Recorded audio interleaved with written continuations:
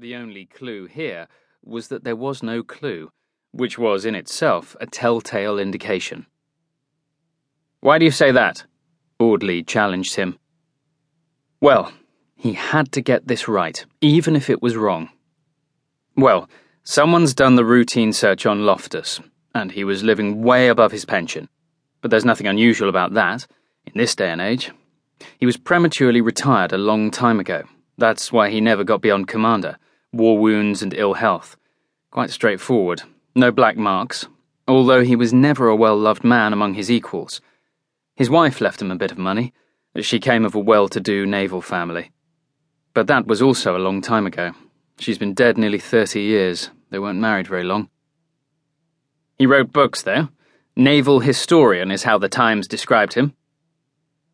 That's right, naval histories. He probably made a bit from them, not a lot, but some. What are they like? Mitchell shrugged. Carefully researched. He took his time over them. He liked travelling around, staying at good hotels. He knew his food and drink, drove a Daimler. He thought for a moment. The books, they weren't bad. Maybe they weren't quite one thing or the other. Detailed, but not quite scholarly and not quite popular either. You don't like them? There's something about them, a certain irritability, a preference for blame above praise. I can't quite put my finger on it. Perhaps he was embittered by that premature retirement. Audley tapped the picture. Those two admirals were his junior officers, after all. But you don't know. I don't think I'd like to have served under him, hero or not, that's all. Audley pointed again. But they turned up to see him buried.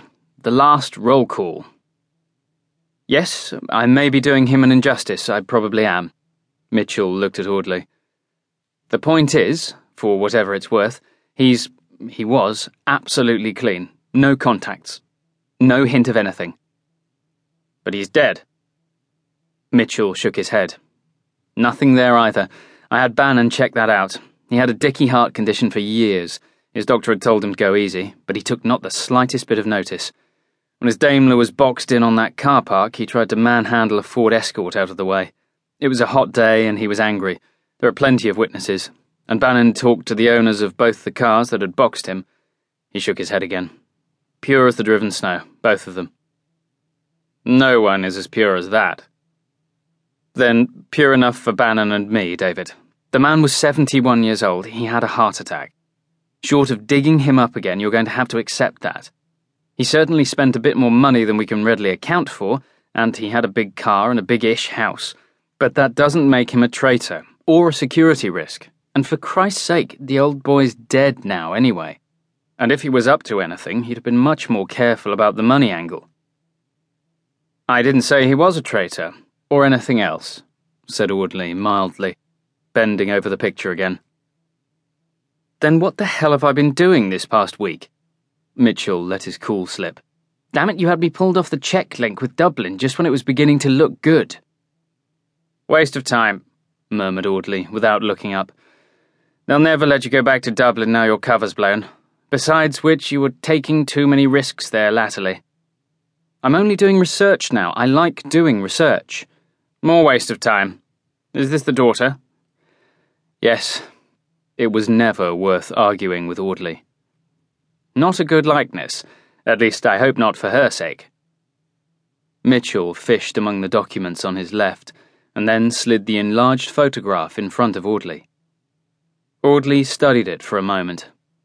Oh dear, a good likeness. He frowned at the daughter. It looks like a prison picture, or maybe a wanted poster.